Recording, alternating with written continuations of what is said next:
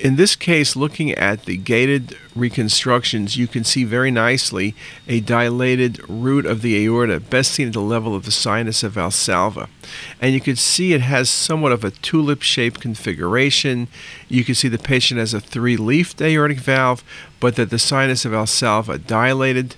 This is most commonly associated but not specific for Marfan syndrome, and this patient indeed was proven to have Marfan syndrome.